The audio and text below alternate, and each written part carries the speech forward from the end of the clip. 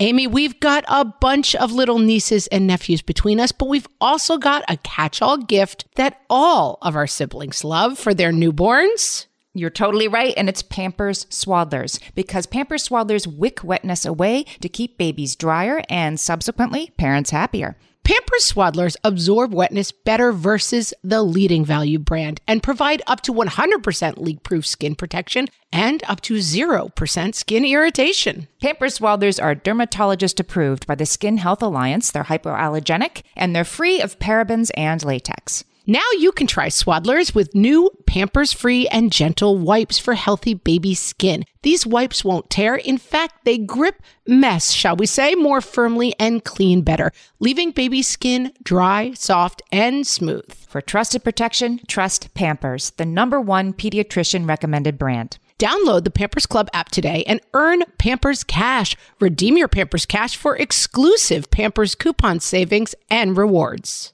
Only redeemable via Pampers Club. Pampers Cash has no cash value. It's pretend, okay? What fresh hell? Laughing in the face of motherhood. Your husband is dead, Murray. With Margaret Abels and Amy Wilson. Norma Nersher. A podcast that solves today's parenting dilemmas so you don't have to. Oregon. Origami.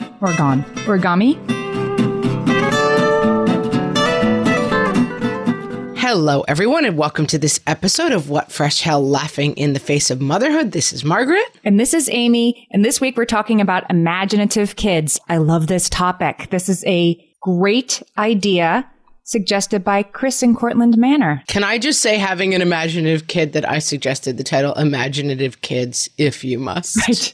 If you must have one. It's not always a picnic, these imaginative kids. This is like, I did so much research on this. This was such an interesting idea, and we love getting topics from our listeners. So keep sending them. You can send them to questions@whatfreshhellpodcast.com like Chris did. So Chris says, our 5-year-old has a huge imagination and has for years. I'm wondering if it's too big. One example, she was catching lightning bugs and started telling me each of their names, and she seems to genuinely believe the stories. The problem is that this year when she was in kindergarten, she started telling her classmates about leprechauns and zombies who can sneak into homes.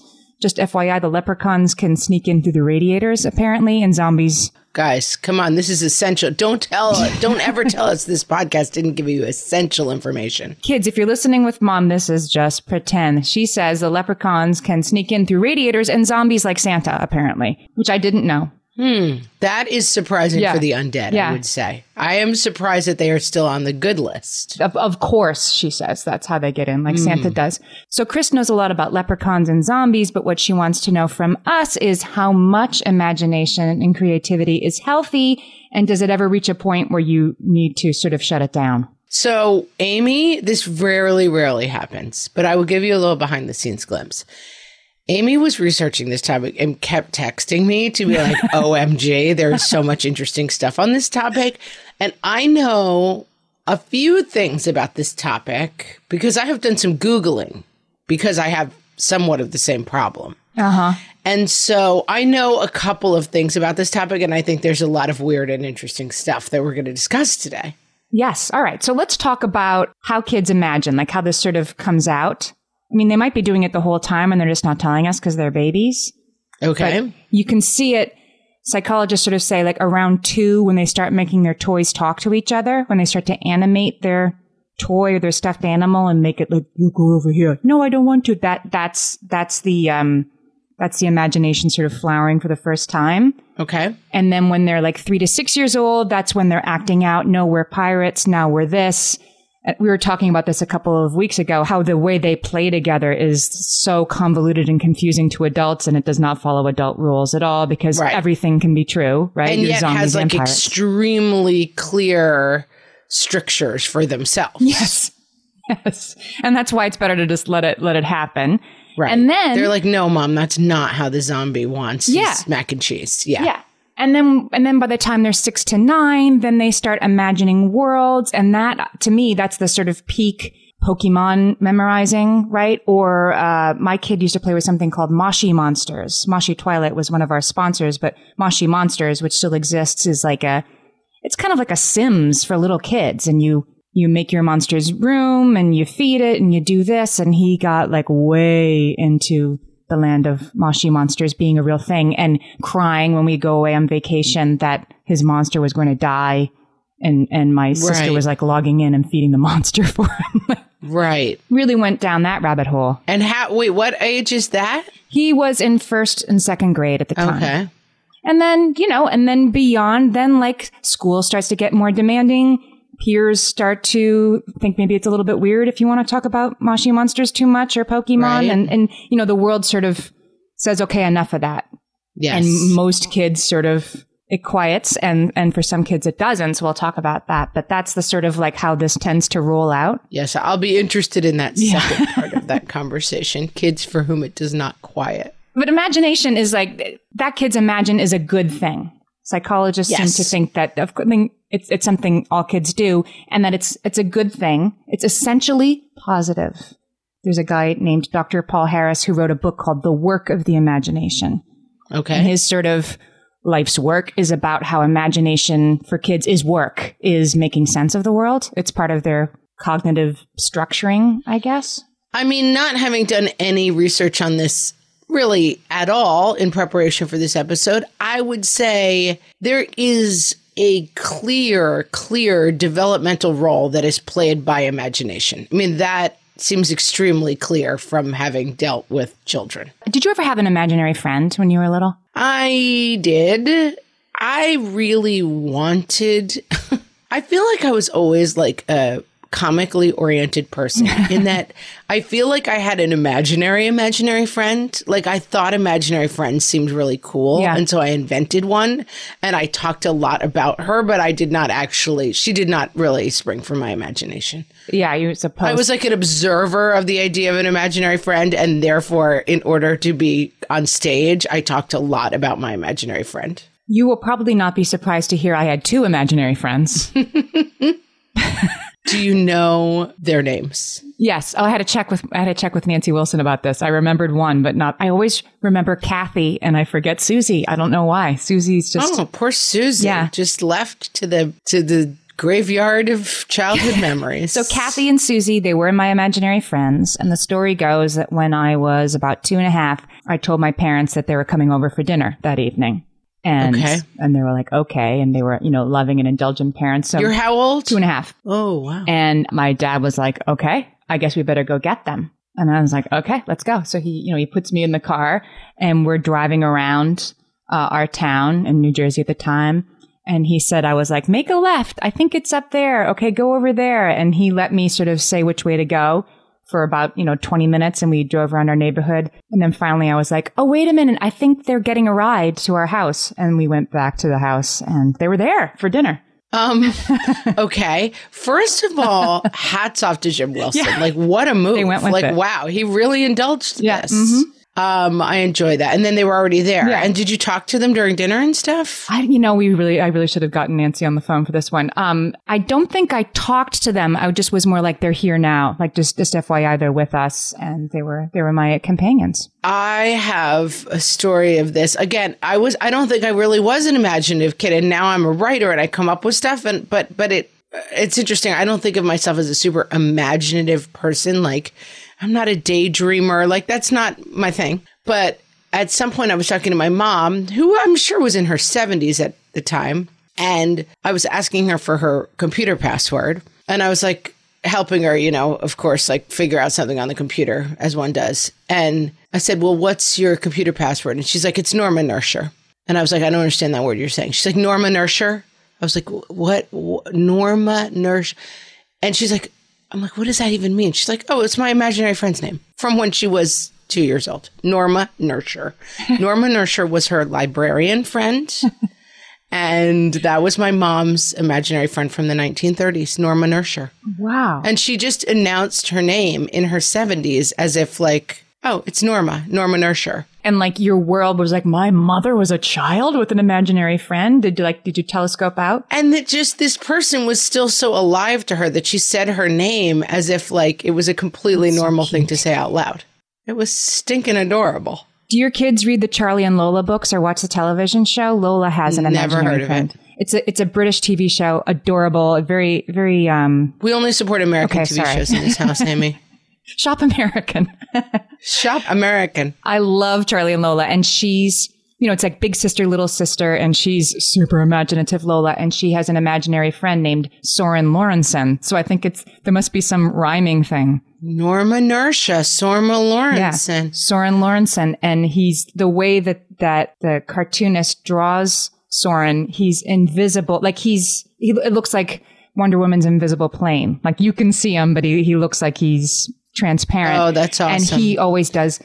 Like she didn't want to unwrap Charlie's birthday present before he even got to open it. But see, Soren Lorentzen did it, really. It's all that kind of stuff. Oh, well, speaking of books, our favorite books this year are called Dory Phantasmagoria. Do you know those books? I've heard of them, yeah.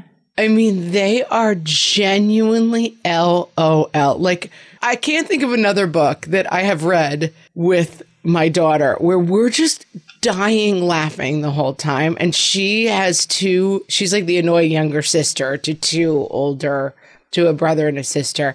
And it's all about this imaginary life, but it's kind of dark and weird. And it's like all her imaginary friends are kind of scary, but they're hilariously scary. Like one of them is like called Mrs. Gobblecracker, and she's got like sharp teeth like needles, and she eats children.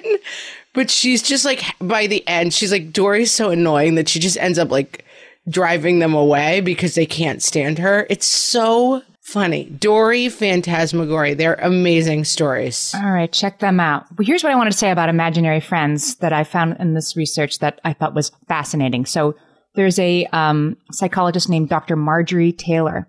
She's a psychologist at the University of Oregon, and she has made it her life's work to study. At the University of where? Oregon. Oregon? Oregon. Origami? Oregon? I would say Oregon. Oregon. She has been studying kids and their imaginary companions. That's her thing. Like she studied specifically this for decades. As my grandma Conroy used to say, there's a lid for every pot. There's a study for every professor. Studying imaginary friends. What a world. This is a rabbit hole I could go down. So anyway, she says that about 65% of kids under 7 report having had one. And this is if you include, my stuffed animal's name is Barry and he would like more juice. She said if it's literally like this invisible person standing next to me is here and it's Mrs. Gobbledygook, that's about 35% of kids. Okay. And people always go to her, concerned parents, saying like, I think this is a little too real. I worry about this. Right. They're way down the rabbit hole here. Yeah. And she is quite certain that even kids who spend a great deal of time investing in playing with these imaginary friends, talking about them, driving around the neighborhood to get them for dinner, even the kids who She doesn't say that's a bridge too far. No, driving around the neighborhood. She's like still fine. She would say that even that 2.5-year-old me knew that they're not real. And the reason she knows, this is the part that I love, is that because she interviews these little children and she asks them all these questions about their imaginary friends for her research, or her researchers do as well. And something about the adult with the clipboard, always, sooner or later, the kid will self-disclose. Like the adult's asking them a lot of questions about Soren Lorentzen and writing down all the answers. And invariably, this child will say, this isn't real, right? I just made him up. Like they sort of get a little weirded out that the adult is taking it. Yeah. They're weirded out. They're like, you're taking this a little too seriously. You have a clipboard out, right? You're writing down everything I'm saying. Right. Dude, relax. I'm just spitballing here. Yes. I love this notion that the 3-year-old's like, it's pretend, okay? You seem a little too invested in this lady from University of Oregon.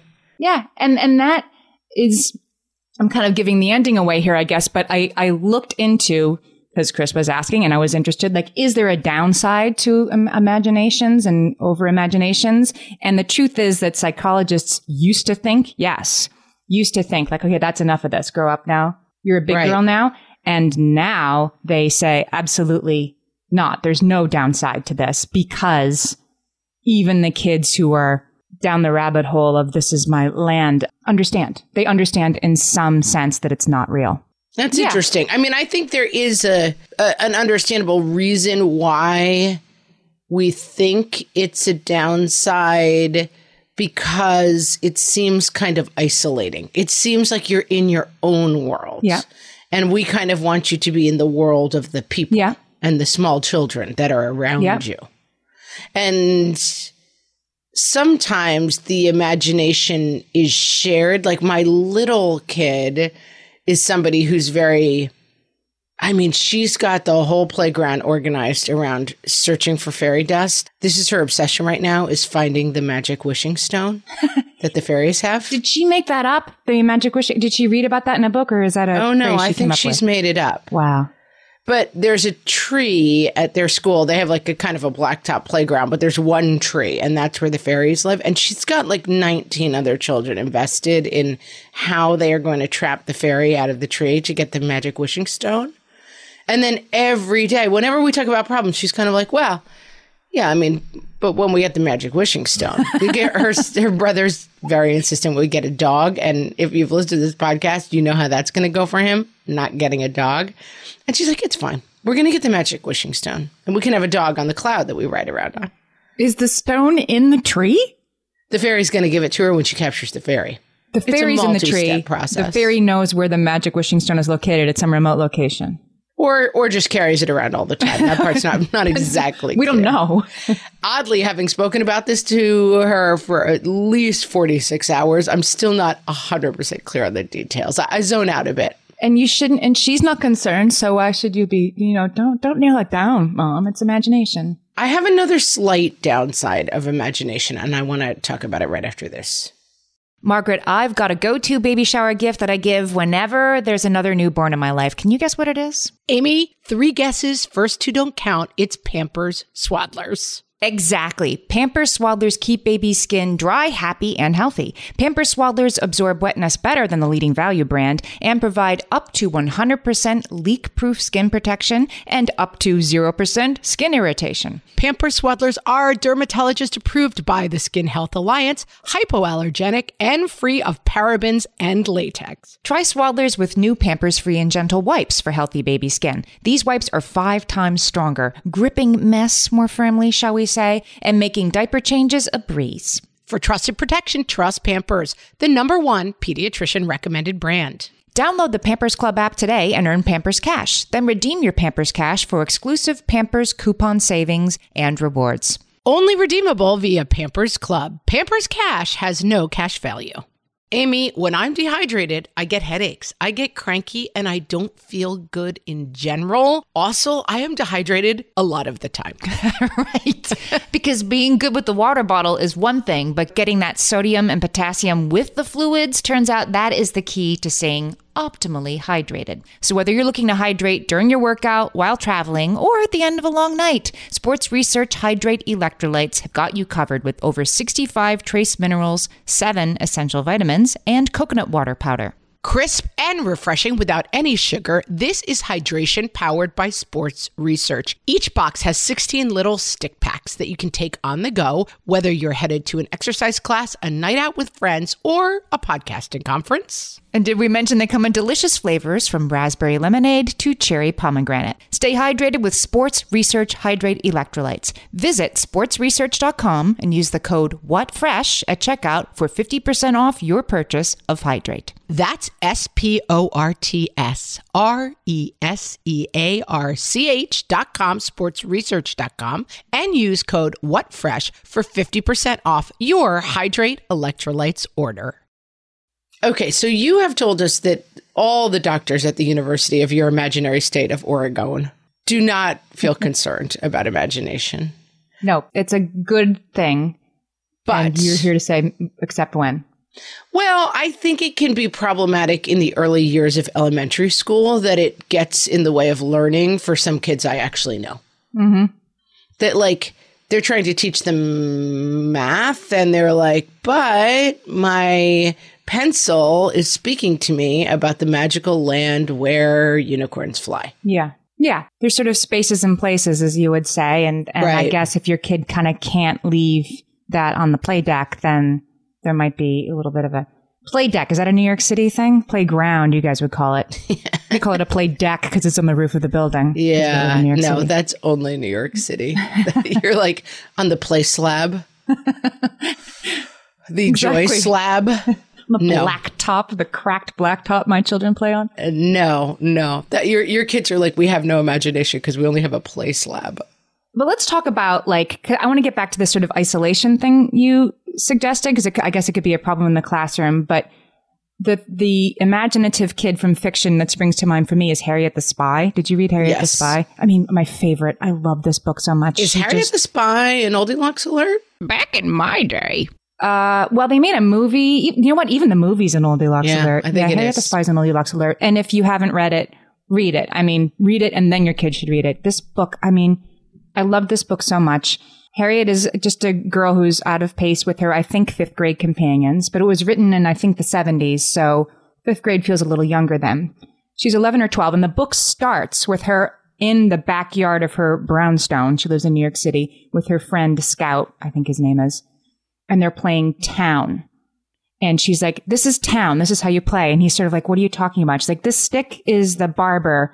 And, you know, he has a drinking problem. And over here this is the church, but nobody goes there. And this is this. And she's explaining to her friend how all these like dirt and sticks and rocks is Town. And let's play Town as I do every day. And her friend is sort of like, I don't really get this. And it's sort of a metaphor for what the whole book is going to be about, that her friends are growing up and she doesn't want to grow up. She wants to stay in this, you know, hyper creative place that she's in. And I do think that can happen as kids get older. Most kids stop doing this and some kids don't. Should we talk about the kids who kind of keep going with the super creative stuff? So Joshua Krish wrote an article for Fatherly about why some kids are really, really imaginative. I'll put it up on our show page at whatfreshhellpodcast.com. And you can also swipe or tap in whatever you're using to listen. And we'll put up all the links to what we're talking about. Anyway, he says that researchers say that only about 10% of kids go into complex world-building activities. They call it world play. And this is Harriet the Spy playing Town. Michelle Root Bernstein. So she does a deep dive on kids who are kind of, you know, older and still doing this after all this time. I mean, I'm just still having the perspective that, like, wow, there's a lot of people out there studying this. I'm impressed. Studying imagination. Yeah, exactly. So she says world play is the repeated evocation of a fully realized imaginary place, usually inhabited by imaginary beings. That's my daughter with the fairies and the Magic Wishing Stone.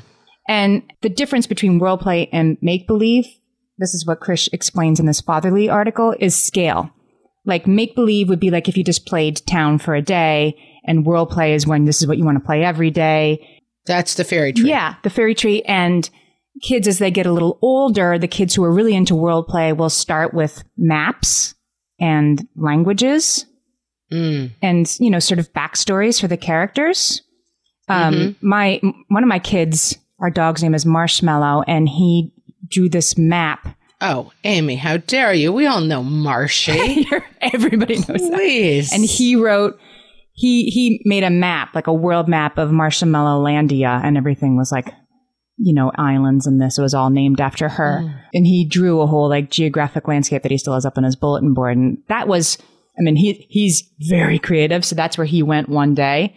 I'm glad we're not talking about Marshmallow Landia all the time, but some kids do this. So, but does this roll into like Dungeons and Dragons and that kind of stuff? I think it does, or Sims, or part of the idea that I think we need to sort of explore is this idea that like you're imaginative when you're a kid, and then it needs to stop at some point, right? Like there are some people who they're really into these imagination things as grown-ups. And we also, I mean, we use our imaginations all the time. Like we see a rainbow in the sky and we're like, oh, rainbow. And we imbue it with meaning that it doesn't really have, right? We still engage in these sometimes superstitions, sometimes religions, fanciful, like we still do things that way. Right. And I think it's easy to demonize the side of the equation that is like the person trying to stop imaginativeness. But I sometimes find myself on that side of it, which is like, we don't want to talk about your magic wishing stone and the cloud that it's going to take us to 24 hours a day. It's not interesting to everybody else. So like, yes, you can have imagination, but as part of this family, you cannot dominate the conversation with this. My other kid, obsessed with Marvel movies, and his brother and I have had to pass a rule at the dining room table that like, we are not going to talk about Marvel movies and what happened in them and the Marvel universe every night at the dinner table, because it is not interesting to the rest of us. Like, we don't really want you to get lost in that world. We still want you to participate in our world, you know? I think that's right. The idea that kids have to learn that there are places for it and places not for it, and that can be painful. Like Harriet the Spy, she has a painful journey in that book to realize that the way she wants to do things is not how the world works. Right. And I mean, I think it's like when you look at like lore and legend, there's like the Narcissus in the water and the mirror in Harry Potter that you get lost looking into. Like, we do have this idea that like, you don't want to go down literal Alice in Wonderland. Like, you don't actually want to spend your life down a rabbit hole, you know? Except that J.K. Rowling, if you want to be a hyper creative adult, I guess I'm coming at it the wrong way. You can't make your kid into somebody who will be a hyper creative adult by like making them do this. You either have this sort of you part have it of or you you don't. Absolutely. But the kids who do have this grow up to be hyper creative. Like there are, many examples. The Bronte sisters, I guess, used to sit around and pretend that there was a town, or Oliver Sacks or Jack Kerouac. There are a lot of examples of these people being sort of living in their mind and creating these worlds, and then they grew up to be hyper creative. I got a study for you. All right, study me, because I feel like we're at a lost crossroads here. So in 2006, this is a study that Michelle Root Bernstein did. She's the one who specifically researches the creation of imaginary worlds. So she studied MacArthur Fellows versus typical undergraduates. MacArthur Fellows is like people who get awards for being super creative. Yeah, they get the MacArthur Genius Grant. I should have looked up exactly what this is, but they give out maybe just $2,000 picture like a year. Lin-Manuel Miranda got one. Lin-Manuel right? Miranda like got a famous writers MacArthur get them. Grant. It's for people who are super creative. It's for people who are super creative, but not necessarily in the arts. I mean, some are in the arts, and some are like entomologists in the Amazonian rainforest. You can be a scientist. You could be Elon Musk. I don't know. Like you're super creative in some way. Okay. And MacArthur Fellowship recipients were like 25 times more likely to have been like this as a kid than the typical undergraduate at this college, to have said, oh yeah, I totally did this world play. I made maps for my fairy world. So right. Like I said, it isn't, you can't make it happen, but there are good things. Right. So it's an indicator, but it's not a cause. Like that study does not say, talk to your kids more about their fairy world. Right. And they also said, and she's careful to say that world play does not invariably lead to your kid being a genius as an adult. Right. But it does indicate a flowering of their imagination that we don't have to worry about pushing back against, except to the extent that it's all they want to talk about. I think in that discomfort of like your friends, like, why are you talking only about the magic wishing stone? Like that was 5th grade. Now we're talking about who likes who. And well, that is something that I argue vociferously for, which is letting your kid be a little bit nerdier and letting your kid not have a million friends in middle school is fine. Because I think some of this, and I fight this instinct a little bit myself sometimes, which is like, when my kids are hurt and they're like, people call me weird and like, I don't like it. And like someone called me a weirdo because I was talking about whatever my imaginary obsession was at the playground instead of the cool stuff that other kids were talking about. I try to encourage the like, that's okay. It's okay to be weird. I mean, I was a kid who believed in things that perhaps other kids had given up on into very late grades, and it didn't exactly make me a winner in the game of middle school life. Let's just say that. And I look back and I'm like, that's great. Like being on the cutting edge is not necessarily where you want to be in middle school. Like the smartest, hippest, most jaded kid in middle school. Like that's the kid who thrives socially often in middle school. Especially if you're not an athletic kid. Like athletic kids tend to thrive, but like I don't have an athlete in the house. So like that's out. And so letting your kids be a little bit, behind the curve in terms of being hip and popular, giving up their imaginations, I would encourage you to have them do that. It's interesting. You were just saying that you don't have to be on the cutting edge in middle school. And the truth is you are on the cutting edge in middle school, right? Like Harriet the Spy is a total badass, and the rest of her friends are like, quit acting weird, start acting normal. It's like this sort of tamping down of what makes right. But that's your adult perspective, which I always have a problem with. Because when my kid's like crying and being like, everyone thinks I'm weird, I'm like, being weird is the best. But he does not have that perspective. Right. And it's very important for me to remember that he will not have that perspective as a fourth grader when he's like, oh my God, I drew this crazy dragon and people are like, dragons are lame. We're into something else now. Like that experience is genuinely difficult for him. And I can't be like, you're actually the coolest kid ever. Like he doesn't see it that way. There's one other sort of slight downside to watch out for in kids who have highly developed imaginations. This was a correlation I had not really considered. Dr. Robin Alter, she studies kids with anxiety. And she has discovered that, she says, the children who come to see me for anxiety all typically share one common characteristic. These are children gifted with highly active and developed imaginations. Yeah. It's a chicken and egg thing for sure, right? Like they're imaginative because they're anxious and they're considering possibilities all the time. Right. But they're anxious because they can imagine all of the different. Yeah.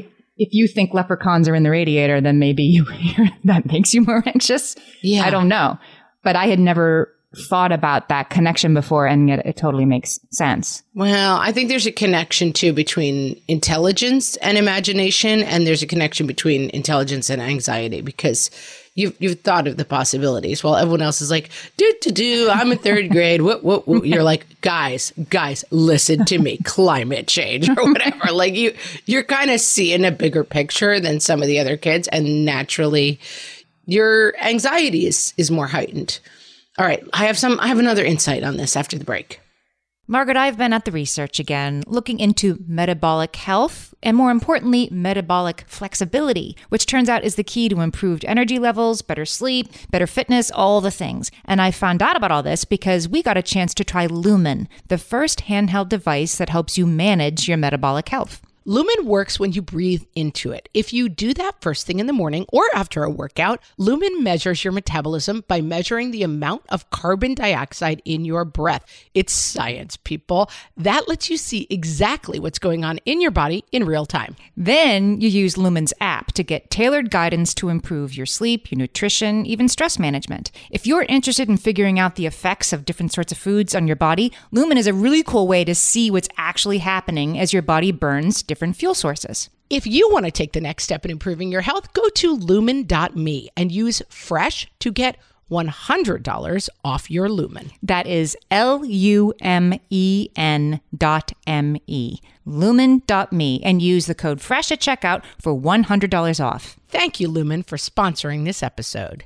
Amy, you know me well enough to know that my daily power breakfast is toast with peanut butter on top. Toast with peanut butter. It's also, by the way, one of my favorite power breakfasts. So we agree on that thing. We were recently together and we shared some toast with peanut butter. And I'm going to tell you, we used Hero bread. It adds even more protein and fiber to that combo without adding any more sugar. Hero bread has remade the carby, empty calorie bread products into versions that include no net carbs, 0 gram sugar, and fewer calories, plus more protein and fiber, while still being super fluffy and delicious. I was not sure that particular combination was going to be possible, but Hero Bread has figured it out. Yeah, this is one I'm glad they let us try. It's like, it really tastes good. I've been trying to add more protein to my diet, and I would have thought that a hamburger rolls was not the place to do that, Amy. But all of Hero Bread's products, from rolls to tortillas to croissants, we please, offer protein and fiber, 0 to 1 grams of net carbs, and 0 grams of sugar. Start your Hero Bread bundle on their website and get 10% off your order. Go to hero.co and use the code motherhood at checkout. I like this bread, people. It's HERO.co and code motherhood for 10% off your order of Hero bread.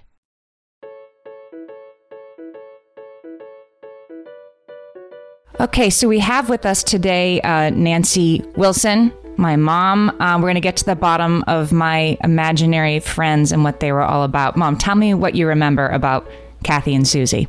I believe you were, say, 2.5 to 3.5, and you just suddenly started talking about these friends. And how it would be is you would tell us, like, oh, I went to the store with Kathy and Susie, or Kathy and Susie came over. It would be your way of telling us a story of something that you had done or wished you had done, I guess. And they were your constant companions. And it was always a pair. They were always together? Always, yes. As we recall, you always mentioned the two names together. Yep. Was one of them a troublemaker? Did they have personalities, or were they just just there for me? I couldn't remember, and Dad couldn't either. You're describing them as mischievous. It was just like they were your friends. They were the people that you did things with. Did I have friends, or was it Kathy and Susie? You were our oldest child. You were the oldest cousin. You have many cousins, but you were the first. And even among our friends, you were the first child. And at the time that you started this, we were living in New Jersey. We really weren't around family, except on weekends. But anyway, I think that you really kind of invented them just to be your companions. You had a little brother by that point, but he wasn't yet able to really communicate with you. He was not very useful to me. And where did Kathy and Susie, where did the names come from? Where did I pull those out of? We've never been able to figure that out. I don't know whether it was maybe a story that we read to you or something like that, or you were an avid Sesame Street fan, so maybe it was children that you saw on Sesame Street. We've never really been able to figure that out. And I guess because you were so young, you weren't really able to describe them to us. We did talk to you about them, but you never really were able to give us a good description, other than they were your friends. Do you think that I knew that they were imaginary, or do you think that I really on some level thought that they were real? That's a good question. I'm not sure. You may have known they were imaginary, and yet I think to your 2 to 3 year old mind, they seemed very real. Yeah, I guess when you're 2 and 3, right? If there's fairies and Santa and everything, like, why not, right? It's all real. Everything's possible. Exactly. I was trying to kind of figure out how it resolved. When you turned 4, we moved, but you also started to preschool. And so then you did have, real children that you could talk about and tell us what you were doing with them and all that kind of thing.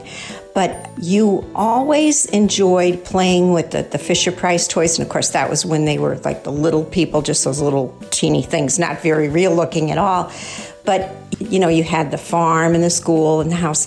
And you did a very imaginative play with those and kind of directed your brother and some of his little friends. And you would have these scenarios going on and all this kind of interaction. And that, to me, seemed to be kind of how you played out your imaginary friend thing. Led to creativity, as far as I was concerned, a very creative spirit. So, did any of your other children have imaginary friends? Dad and I spoke about that last night because I was trying to recall. We could not think of it. We could not remember that they did. So yours, as soon as you asked me the names, they came to me immediately. But I don't remember the others having them. Maybe because there were more around the house. Oh, yeah, there were other kids around. Well, the craziest thing about it all is that the only things that I remember or know today about Kathy and Susie are the things that you tell me. I have no recollection of this at all, and yet they were for a time my dearest friends. Yes.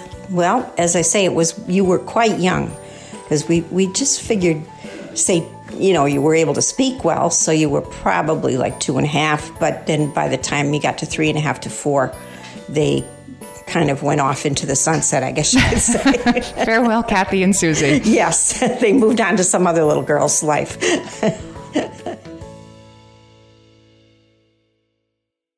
Something I think a lot about in this, which I think is a very helpful perspective, is I was reading a book about kids with like severe autism. And the idea is like maybe a kid with severe autism sits and like spins something all day. Like that's all they want to do. And the orientation was always like, we have to stop getting him to spin the thing so that he will come join our world, this exciting world that we have.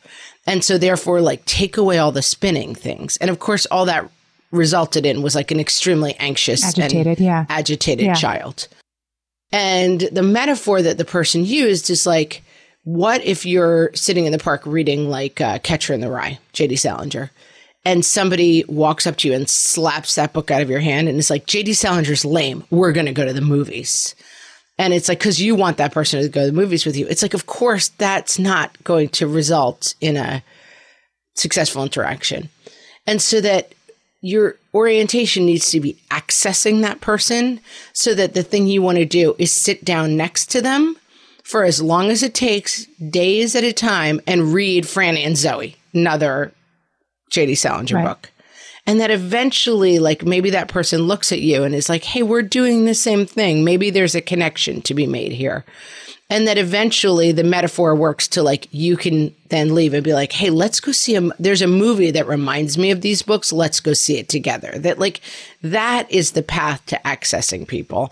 And I think there is something, although it's about, very unreachable people, I think of that metaphor constantly in my own life. Right. Like, and I think of it with my imaginative child who, like, honestly, if I never talked about the Wishing Stone again, it would be too soon. Like, I don't really want to do it.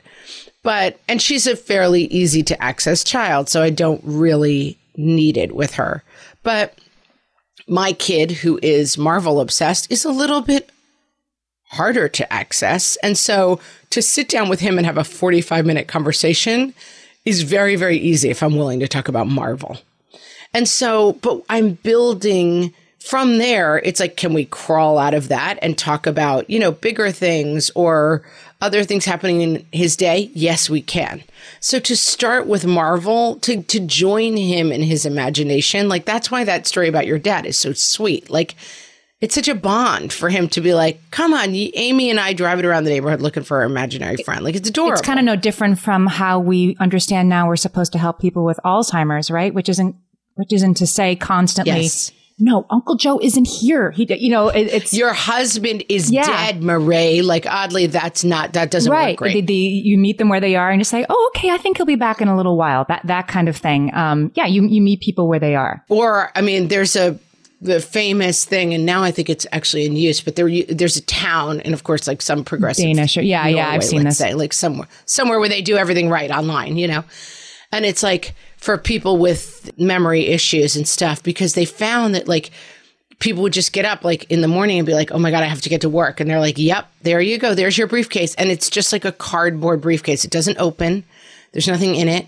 But they're like, here's your office. And like, they would just literally go through the motions of going. And it's very soothing. And then you can talk, how are you feeling today? Any aches or pains? Like you can access the information you actually need from them if they are sitting at their office doing their work. Like they're going through the motion of what calms them. So Dr. Alter, she's the one who works with the anxious kids who are usually also very, very creative. It's one thing, like your daughter wants to talk about the magic wishing stone and she has no problem. Like it's awesome. And it's also working for her. It's not something that's keeping her awake at night, right? If you have a kid. Right. Well, yeah, not yet. We'll see how it develops. Not until there's leprechauns in the radiator, then who knows? So if she has a kid who comes to her who's somewhat motivated to put some kind of, I don't know, some guardrails on their imagination, which has to come from the kid at some point. She teaches them first that their imagination is a great gift, that they've been, gifted with this incredible flowering thing, but it has to have controls on it. And guess what? Just like you learn to ride a bike, and you learn to steer and you learn to brake, and now you're in control of the bike and it takes you where you want to go, you can control your imagination. This is a great, great conversation. Yeah. And she gets into it like that. And then of course there are breathing exercises and, meditation exercises. There's a whole program she takes these kids through. But I really like that metaphor. Like you can be in charge of this. This would also work for a kid who has temper tantrums, right? Like you can be in control of this thing that feels like it's in control of you, and we're going to teach you how. Right. And I think I've done some thinking and looking about stuff like this. And there's something that happens with some kids where it's like someone's telling me what to do. And that's very scary for parents because they're like, oh my God, like my kid has a demon. They're possessed or whatever. But that it's actually a fairly classic manifestation for kids to be like, someone's telling me what to do. And I had a kid who would say kind of things like that. And it has become like, I can't help it. What he's really trying to say is, I feel out of control of this. And so one of the things that we've talked to him about is this metaphor of like, because he's a TV movie guy, when he's anxious, it's like, let's change the channel. Think about a channel changer. Think about a remote control where you're nervous and scared of like whatever. Of course, summer movies, we're in the phase of summer movies where the superhero movies, which like 10-year-olds want to go to, the previews are for like unbelievably terrifying movies. So like we took them to see some superhero movie and the preview was this like really scary shark movie where like this crazy great white shark was like eating teenagers and stuff. And he's like, I'm so scared of the shark. And I'm like, you have to change the channel and let's think of 4 other things you can change the channel to. And it's a really like concrete tool that says, when you see the shark, you're going to change the channel to either this, this, this, or this. That's great. And then he has a menu and he feels like he's in charge. Yeah. And I mean, listen, whenever we give this advice, it's not like, oh, and now he sleeps like a dream every night and we never hear another complaint. Right. Like we do this every night. You know, we revisit it all the time. He freaks out from the beginning. And then I'm like, remember that you can change channel, blah, blah. And if it's a kid who's really interested in imaginative worlds, then I guess you can place more of them in his or her path. Yeah. I mean, we've talked a lot about how to put the brakes on this and make it less true. But if it's sort of indubitably a good thing for your kid to be imaginative and creative, then there are also ways that we can help our kids be more imaginative. Okay. Can we talk about them? Sure. Sounds like some of our kids kind of got it and some of them need a little boost. I don't think I need any boosting around here, but okay. I'm willing to talk about it. Open-ended materials, open-ended art materials and things like that to play with. Like the more our kids can play with clay and blocks and paper and crayons instead of building the Lego set that can only do one thing and then has to be put on a shelf and never touched again because it'll break. Yeah. And that's a little personality wise. Like I have a kid who's he's obsessed with Legos, but he wants to build the thing that looks like the joy that he gets from it is like box of crazy and I put it together step by step and end up with Hogwarts Castle. Like that's what he likes out of it. He's not as gifted at open-ended imaginative play. And so we do some playing like that, but I can definitely see that like that's not his mindset. But he does get a lot of time outside. Your kids get tons of time outside. Yeah, they get a lot of unstructured time. But all I'm trying to say with this is like, if you have a kid who does not delight in imaginative play, it is going to be very hard for you to make him that kid. Yeah, right. But leaning into the like, oh, fine, here's a screen every time. Oh, no. Like, there's nothing to do is also the wrong thing to do. There's a professor, her name is Amber Ankowski, and she says, she's a child psychologist, and she says kids need their imaginations most when there is nothing else to do. So that's sort of one of our like top 3 things. Let kids be bored, because if they've never had to use their imaginations, if you're solving every problem for them, then they won't. Well, that is absolutely true. And even people with little kids, like nowadays, every toy is like, it's electronic. It beeps, it boops, it transforms into a spider and tickles them. Like that sounds like a scary toy. Kids do much. I guess that, I'm sorry. I don't know where that came from. It's your imagination. I'm very imaginative. But this is a great tip that is like counterintuitive.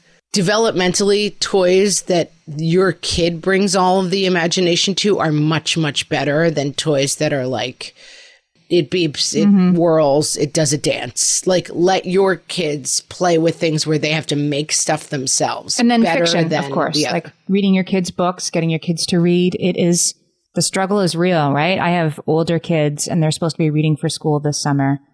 And when they can hold a little palm-sized computer in their hand, why would they read a book? But they do. It's like 10 pages a day. Come on, guys. And helps fictional worlds. They help develop empathy, like we were saying on the episode about empathy, and it certainly helps them create imaginative capacity. And it helps them go places they don't normally go. Like my 5th grader, his school is always working on a fiction book. So they read it out loud together in class, one chapter, and then you're supposed to read it at home when they get home. It's like they double read it, basically. And the books have been kind of intense. Like one was about some Danish people escaping the Holocaust, and one was about a kid who lost her father. And like they're kind of heavy. I'm like, whoa, here we go. But we talked about this with Evangeline Lilly. It says to your kid, like, I trust you with this information. You're going to be ready to start handling this stuff. And like, I'm watching these superhero movies with my kid, and they're pretty darn intense. You know, like kids are ready for tough stories and scary stories. They need to start processing that stuff. And the fiction is worth it. Like, I feel like my kids are being asked to read these sort of serious nonfiction. Like one of my kids is reading about like somebody in a Russian jail. It's a memoir of like, I spent 30 years in a Russian jail. Like really? Like, can you just read The Hunger Games? Like it has to, right. It's pretty serious. And I guess it's right. But when you say The Hunger Games is about teenagers murdering each other with arrows. Right. But it's like, oh my God. I mean, but talk about a microcosm that author created and creative. And I'm not saying your 8-year-old should read it, but your 12-year-old should. And I can't put it down. And it inspires creativity, I think. Yeah. Something I've been thinking about a lot lately in different contexts, but I think it really goes to this is I was watching Beyonce's Homecoming. You didn't think that was going to come up in today's episode. That's not an old deluxe alert. Oh my God. I'm finally not making You're it. so hip. I was watching Beyonce at Coachella, guys, because I'm hip. And then we were watching Project Runway for some reason. And what I took away from it is like, I feel like historically, Homecoming with African American people, Project Runway primarily with gay people. The idea that like for decades, these people were kind of dismissed and like marginalized, and watching the amazing art that comes from people when you're like, okay, go. You know, like nobody's mashing you down and being like, this is not the way you're supposed to be in the world. Yeah. You're supposed to only fit this crazy box. And both projects to me, I looked at them and I was like, these are the expressions of imaginations that historically you kind of haven't been able to see because they weren't welcome in the world. And they both the like beautiful, amazing, imaginative fashion and this like unbelievable music and expression of Homecoming. It's like meeting people where they are and seeing the results of like their own expression and imagination is such an amazing gift. And it made me think of that when we were having this whole conversation. I guess if there's a takeaway, it's that it's not our job as the parent to tamp down on it, to worry about it and make them fit the crazy box, as you said, that the world is going to do that for them. And maybe that's a little painful, but that's part of growing up. It takes some real bravery, though, because it's easy to say that in a pat way. Sure. But when you have the kid you have a boy who's wearing dresses, you have a kid who is still dressing as Woody when he's 9 years old in the school costume parade. You have a kid who is really differently expressing themselves. I mean, I say this all the time. People are always like, my kid's so weird. And I'm like, your kid wears like a Mick Jagger t-shirt. That's you. That's right. not weird. That's imposed upon That's the cool. Kid. Yeah. Let's talk about weird. Like weird is the kid who really is like the girl who wears like the hot dog in the princess parade. Like everyone's looking at the parent and being like, what's wrong with your kid? And everyone's looking at the kid and being like, what's wrong with you? Like it's easy to say like, let it flourish. But we recognize that it can mean something very uncomfortable for a while. Well, I guess what I'm trying to say is it's not our job to shut it down because from almost all kids, this sort of imaginative world play stuff.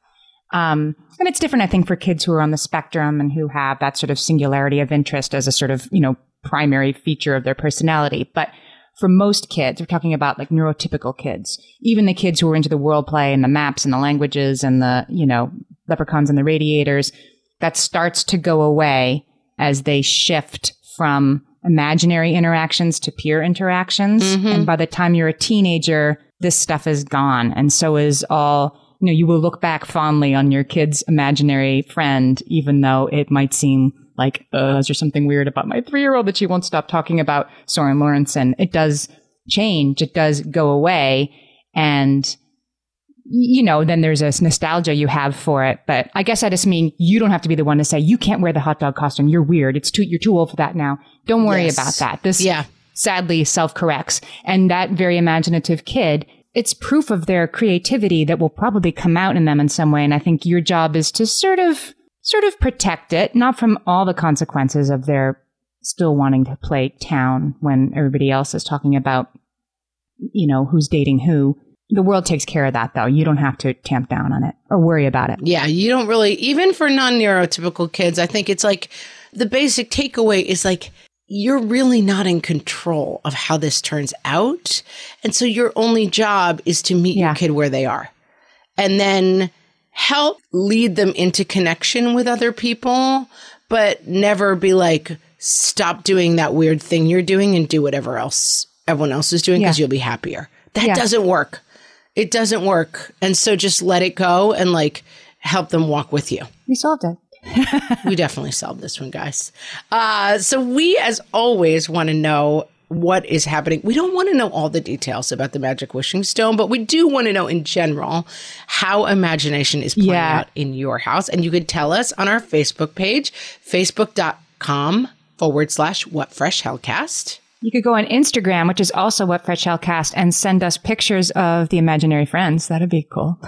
Amy, I have a spoiler for you. There's going to be no pictures I of the could probably see friends. Norma Nersher. This was Research a Go-Go. There's so much interesting books and whatever, and I'm going to put it all up on whatfreshhellpodcast.com, and I'll link to some of it on Twitter, too, at WFH Podcast. That's it for us this week, guys. Go enjoy your Magic Wishing Stones. Go frolic. We'll talk to you next time.